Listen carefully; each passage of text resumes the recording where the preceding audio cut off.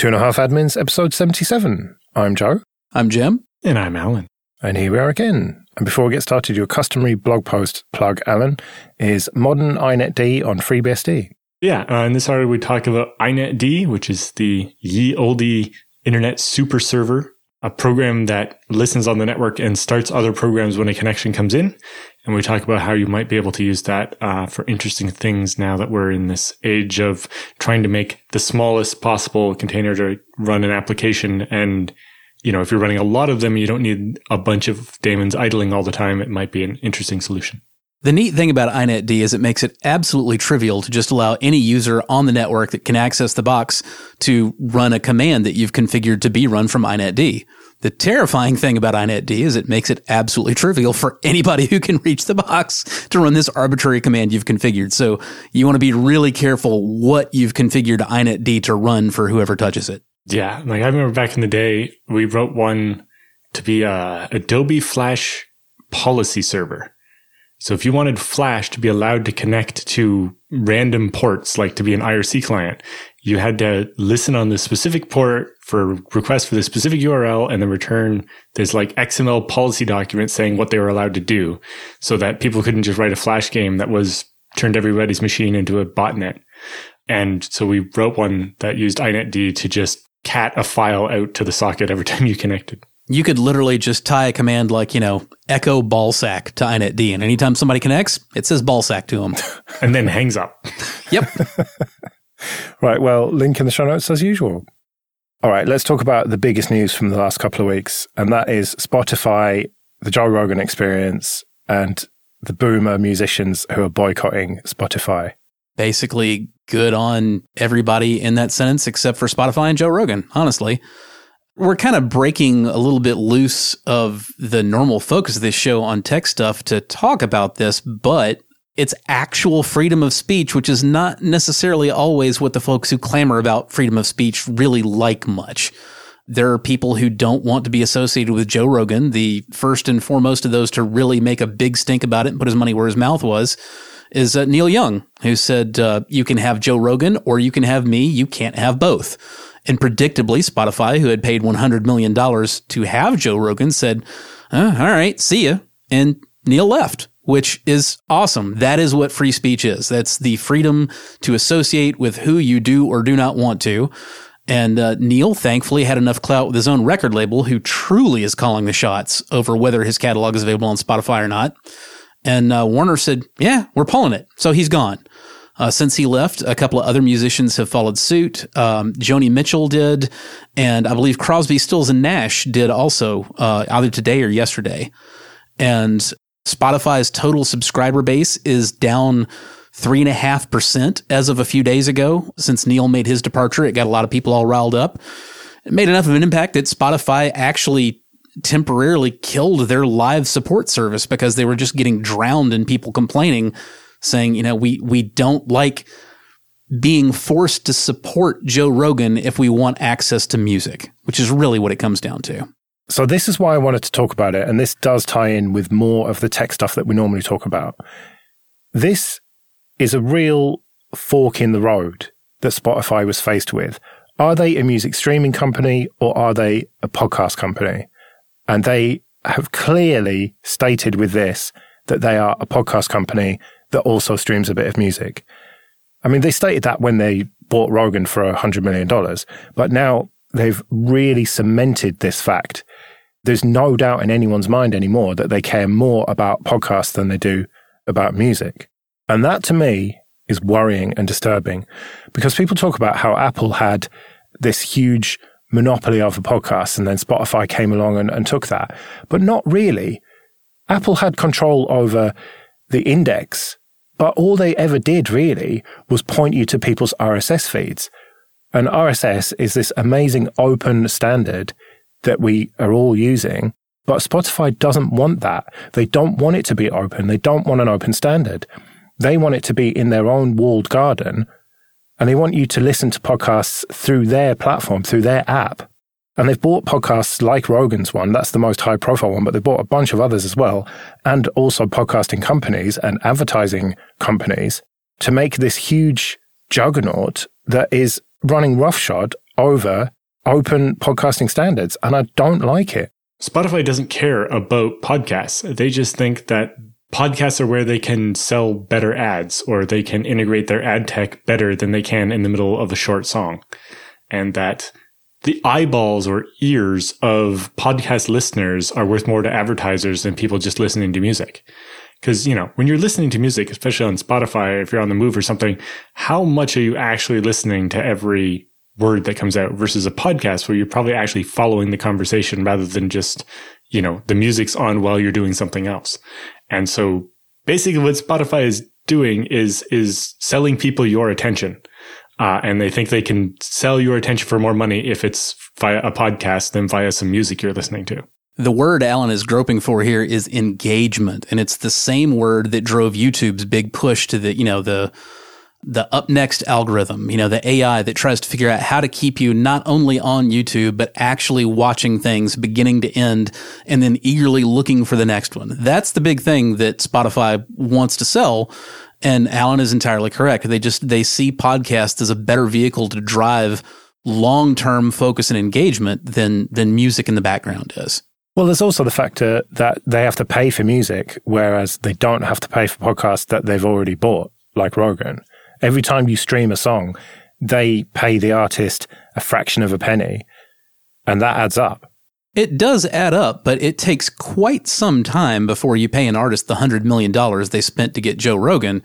And that $100 million doesn't mean they've got Joe until he dies and they never have to pay him again. I don't know all the details of his contract. I don't think they're public, but it's still for a certain amount of time.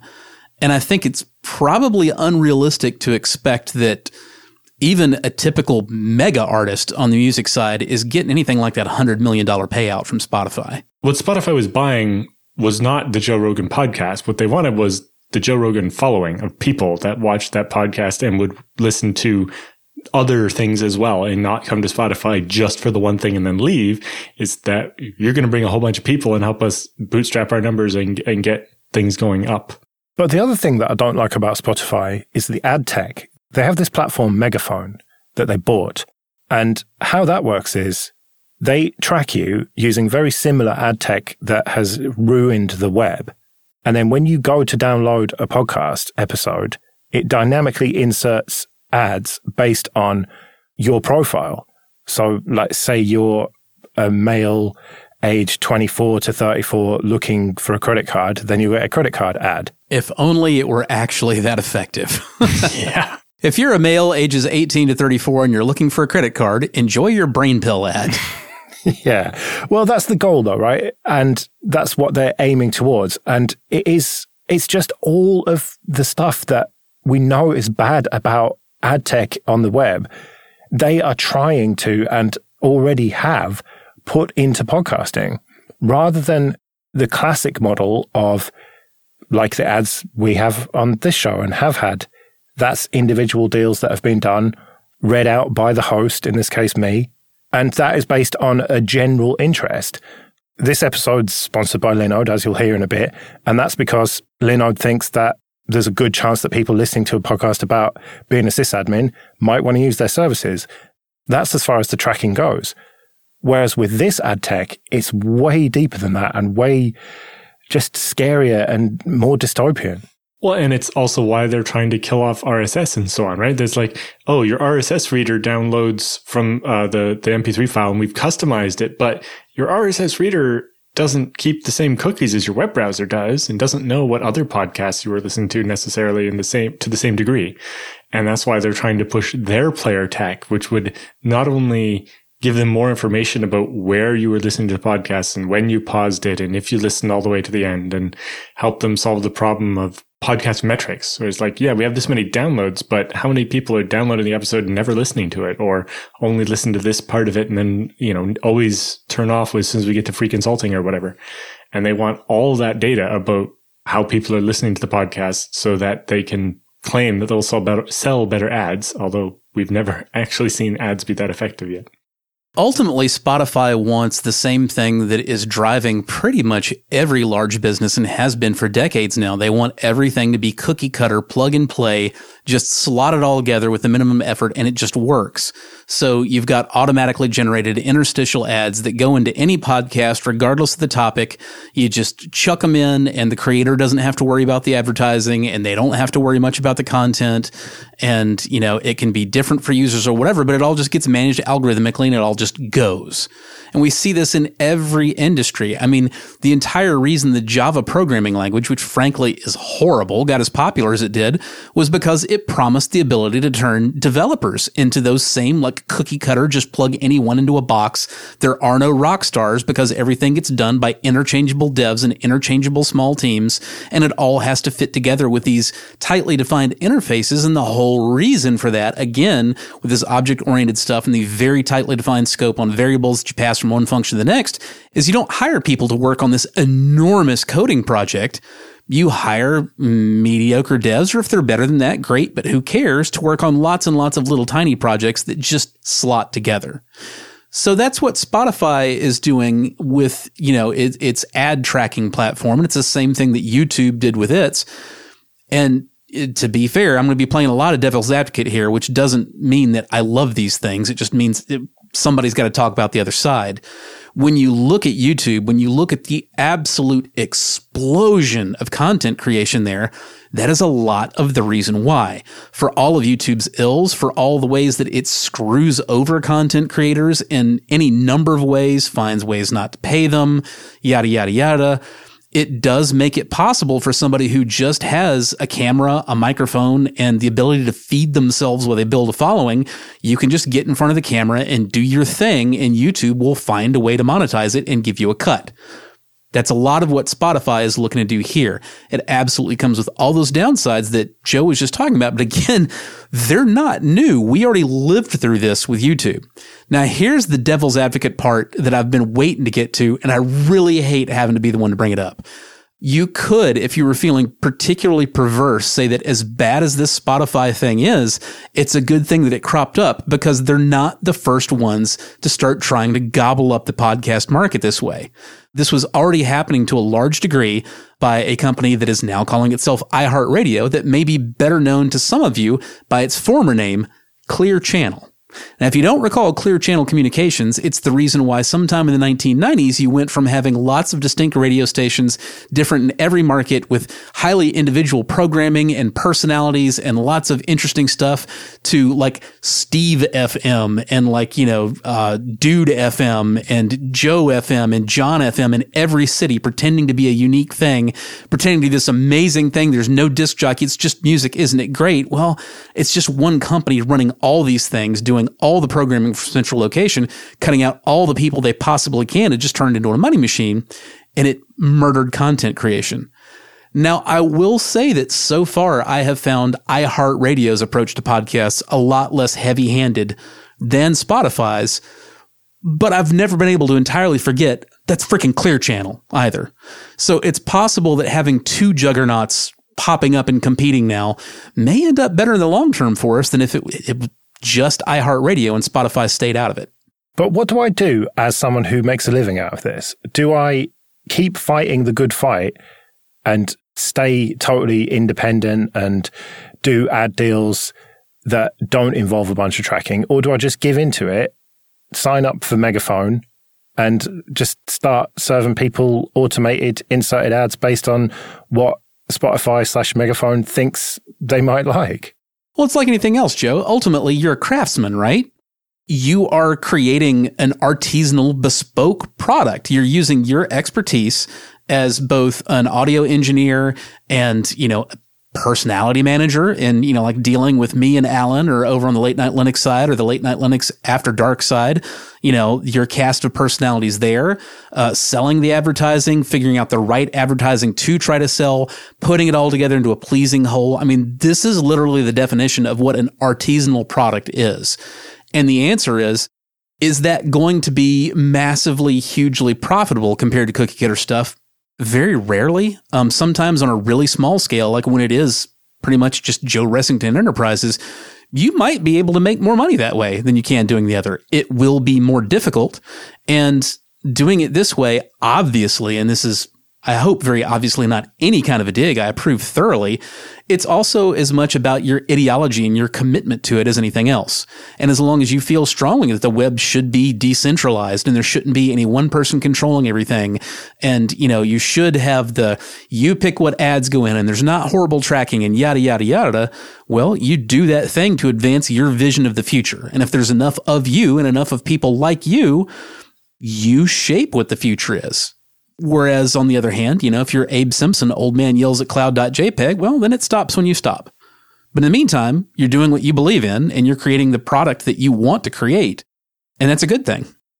Okay, this episode is sponsored by Linode. Go to linode.com/25A to get started with $100 free credit.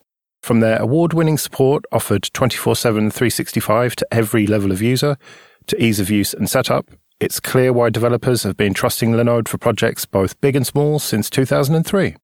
Deploy your entire application stack with Linode's one-click app marketplace, or build it all from scratch and manage everything yourself with supported centralized tools like Terraform.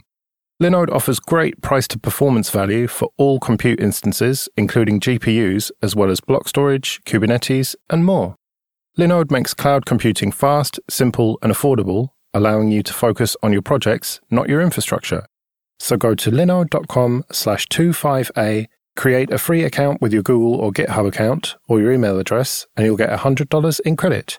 That's linode.com/25A. We started having a discussion after we recorded last time, and I said, no, hang on, this should go on air. And this is about understanding what a file system is, what a directory structure is, folder structure, whatever, and how increasingly it seems young people don't understand. They don't have a concept of a file system because they've grown up with mobile first devices and everything is searchable and every application has like a camera roll or, it just presents you the files. They don't understand what files and folders or a directory structure is. There's an article on The Verge from September 2021 that talks about how professors in universities are seeing this increasingly, that as the new generation comes through, they just don't understand this stuff. And you pushed back on me, Jim, I think, and said that it's kind of always been this way. I think that you kind of came of age in the midst of a bubble and you're watching it pop and you don't realize that there was a before time either. Oh, no, I do, because I look at my parents and they have no concept, like literally no concept of it. And then I do, and then I see my niece and my nephew and they have no concept of it. So I accept that I was in a bubble. Let me get on with it then and describe why there's a bubble. So you start out prior to the bubble, nobody understands files and folders. They get very confused. They talk about saving documents in Word and, just don't get the concept. And you can't seem to drum it into their heads because they predate universal computers being everywhere, right? Now you get to your bubble. Your bubble is where computers become universal in every household. Every kid is growing up with a computer, at the very least, very accessible in school and most likely at home with them. This is how I grew up, but I grew up that way a generation early. Nobody else was in the 70s and early 80s. So now you're in your bubble because computers have become universal, but they're still primitive, right? You've got to interact with the operating system. You've got to know where you put your stuff because you don't have a freaking neural network that's, contemplating natural language searches to try to, figure out where all your crap is. So by necessity, these kids who all have access to computers, but they're relatively primitive, have to learn how things work because the computer can't meet them halfway. So what's happening now is the bubble pops as, like you said, you get to, and it goes beyond just the ability to natural search. And a lot of it also is the interfaces themselves trying to abstract that away and remove that consideration from the users. Everything gets simplified. Everything goes from traditional desktop and laptop style, computing to mobiles. You've got a phone, maybe you've got a tablet, and your tablet really is just a bigger, shinier phone when it comes down to it. And it tries to hide all of that away from you. You don't want to think about files and folders and whatnot. So that's why this bubble pops now. You've still got the universal computing, but you don't have the universal need to learn the nuts and bolts of it. Now we're getting back to something that the same concept you're talking about with most people not understanding hierarchical organization of things. This predates computers, and you have a very similar split. At home, you got a junk drawer, right? Everybody's got a junk drawer. You got a couple of random screwdrivers in there, rubber bands, a pile of paper clips, some batteries, whatever. You probably also have some really well organized, shelves and stacks of stuff. And even if you're not a computer person, right? You got the junk drawer somewhere with stuff you don't care much about, but I don't know, maybe you're into, I seem to be the car analogy guy, so I'm just going to go with it. Maybe you're a shade tree mechanic and you've got your neatly organized, toolbox with shelves and whatever in the garage. Maybe you like cooking. Your kitchen is a work of art. You've calculated the best possible way to arrange the plates to the spatulas to the whatever with the least amount of turning as you cook your food. These are things you care about, and you've learned how to organize well and learned some degree of the concepts of organizing. Most people don't care about computers that much and don't want to care about computers that much. Even in the absence of the natural search, they're going to prefer to treat it like a junk drawer rather than treating it like carefully curated filing cabinets at, IBM back when it was a typewriter company or what have you. Yeah. Like, how many kids nowadays would understand the reference of like a card catalog in a library? Mine would. To know that this would have the thing, and it tells you where to go to find this information. Like, trying to explain how a file system works to somebody doesn't even make sense anymore. Oddly enough, even in South Carolina schools, they are still teaching the Dewey Decimal System. With that said, even in my generation, most kids brain flushed the details of it the minute they didn't have to regurgitate it for a quiz, and I suspect that's even more true now. I imagine I could recall enough of it to use it, but not to explain it to somebody. I think I could actually explain it better than I could use it, because I totally get the concepts and how it organizes the books, but in actual practice, I don't do enough maneuvering through the stacks of any given library to really need or want to know much more than, okay, this section is for that and that section is for the other. And, then I get in there and it's organized alphabetically by author. Good enough. I can find what I'm looking for. I'm definitely from inside the bubble for that and go like extra anal in a direction. You open up the work directory on my main drive here, and it's every one of the directories is prefixed with a 2-digit number so that I control the sort order rather than it being alphabetical. And it goes up by tens, and that way I can stick numbers in the middle if I need to or whatever. And everything's exactly where it's supposed to be in the right order, and I can jump to it, and the tab complete is faster. And if I'm using the GUI to click things or whatever, it's always exactly in the same order. And if I add something new, it doesn't change the order of everything because, the letter D comes after the letter C or whatever. And I understand other people don't want to do that, but things have to be organized so I can find them. Part of that's coming from, back when I was doing this stuff, you wanted to search your whole computer to find the file called foo. It could take hours to walk through all the files and see, are you named this? Are you named? It was like literally looking at every book and then throwing them aside if you were thinking about the way you would look through a library to do it. And now we're getting almost a worse version of what Jim described in the beginning, where, you ask somebody where they saved that file they just made. It's like, well, I saved it in Word or WordPerfect or whatever it would have been at the time. Now we're getting to the point where on phones, especially on Apple, where they're doing this storage segregation to make sure that, this app doesn't have access to your files from over here. Literally, the files are saved in that application. You have to use the share button to move a file from one application to another. They don't all have access to the global file system of the phone. That kind of thing we used to tease people about is literally becoming the way it actually works now. It's because people want junk drawers. Junk drawers are easy. And there's only going to be so many people that care deeply enough about any particular given thing to be professional and precise and meticulous about it. And I don't have to tell anybody listening to this show that goes for any profession and includes people who are paid to do the thing. Not all of them care about organizing properly.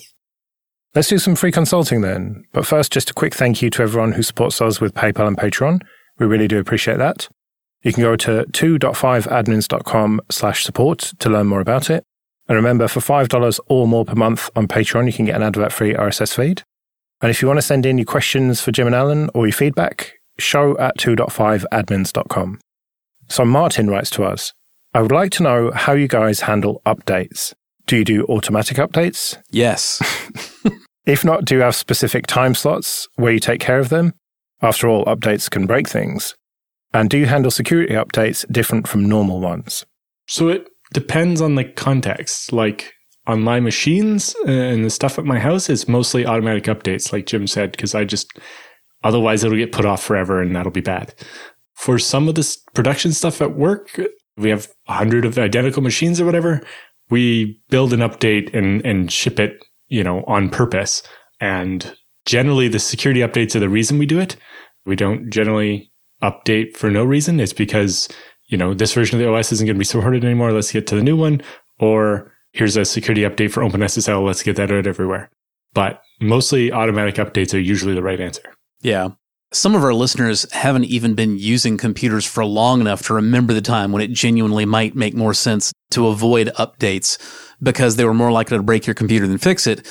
That time was before absolutely everybody had the internet and was trying to break into everybody's everything in incredibly advanced ways constantly. When security patches come down the pike, you need those. And the odds of you getting owned in some way because you didn't apply a security upgrade are far higher than the odds, which are non-zero, admittedly, of upgrades breaking your computer. I actually generally make a policy in most cases of not trying to find super special snowflake hours that are only when the update happens and yada, yada, yada. I want them getting applied automatically, immediately when they come in. We have reached the point where major operating system and distribution vendors, whether you're talking Canonical with Ubuntu, or whether you're talking about the Debian group with Debian, or Microsoft with Windows, or whoever, they're not very likely to break your stuff in the middle of a day with an upgrade. And at least in the case of Linux or BSD distributions, if they are that unprofessional, I'd kind of rather just immediately find out about it and be able to evaluate that and move on because it's going to have other bad implications that go along with it. Basically, it's not hard to QA updates, to deliver updates, to apply updates. I don't want to get in the middle of that. This is why I use the Ubuntu LTS on all my systems, whether it's with a GUI or not. And I actually do differentiate. If it hasn't got a GUI, if it's headless, then I'm using unattended upgrades. I'll occasionally SSH in and see if there's any other updates because I don't differentiate between security updates and other updates. If you're on an Ubuntu LTS, just update the lot as far as I'm concerned. But on my machines with a GUI, my desktop and my laptops, I don't have automatic updates because that's annoying because when I turn it on, I can't do a manual update because I have aliased up to sudo apt-get update and dist upgrade and all the rest of it. And the last thing is cat/var/run/reboot-required. So I just type up, it does all the updates and tells me whether I need to reboot. So by contrast, here's what I do on my desktops. They get unattended upgrades installed just like the servers do. Because the thing is, unless you actually change the configuration, unattended upgrades only apply security upgrades. It doesn't apply feature upgrades. There's not usually a whole lot of distinction on that on a headless box that's got, like a professional-ish kind of job, like, oh, I'm just a web server or a file server or whatever. But once you start getting into the desktop stuff, there's definitely a big breakdown. And I sometimes do encounter exactly the annoyance you're talking about, Joe, where I felt like, I wanted to run apt for something and, the automatic upgrade, process is running in the background. But one of two things is happening. It's either going to release almost immediately because I just had incredibly good timing to catch it while it was, doing its equivalent of an apt update, or it's installing upgrades. And what kind of upgrades is it installing? Security upgrades specifically. So if it's already doing that, I want to wait until it's done. I can wait until the security upgrades are downloaded, installed, and applied. And, then I can apt install Inkscape or, whatever the heck it is I'm looking to do. But the difference here is that you leave your machine on 24/7, whereas I am either using my computer or it's turned off. And so I turn it on, it boots really quickly with an NVMe drive. I quickly update it, and then I use it. I mean, unattended upgrades does the same thing either way. You don't have to have your machine on 24/7 for unattended upgrades to work. And again, when it's running, if it's running, it is doing a very important thing, and I don't want to get in its way. On the server side, the thing I do is architect things so that one machine being down doesn't take anything down, so we don't need to schedule downtime necessarily. And I want these updates to happen during business hours while I'm awake and thinking and able to deal with it. I don't want updates happening during on-call time where I'm going to get interrupted to go fix something. I want this stuff to all happen while I'm awake and while I want to do work. But other than that, for the production stuff, it's making sure that that machine doing its update and rebooting doesn't require us not to be making money at that minute or whatever. Possibly worth noting over here on the Linux side, we talk about the unattended upgrades package. That's the Debian package, which of course goes down from there to Ubuntu and Ubuntu variants. Unattended upgrades runs in the background and applies security upgrades for you. Now, by default, it's just going to kind of do that all the time and do it when it finds them. But if you are in a larger scale, more professional environment where you say, hey, we want to, set aside exactly the time that updates get applied when it's going to be maximally convenient for our engineers, you absolutely can set the schedule of when unattended upgrades will actually apply its updates and all that good stuff. You can get it exactly down to the granularity that you want it. And I think it's very important to point out again that we're talking about keeping things automated.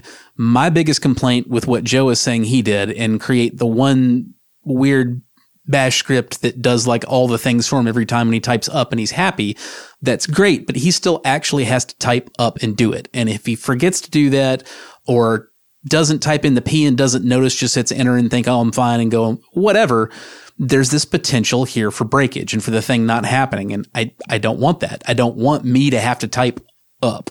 I want my upgrades to get installed when they need to get installed. And it's 2022. I shouldn't have to do that manually. Right, well, we better get out of here then. Remember, show@2.5admins.com if you want to send in your questions or feedback. You can find me on Twitter @Joe Ressington. I'm at JRSSNet. And I'm at Alan Jude.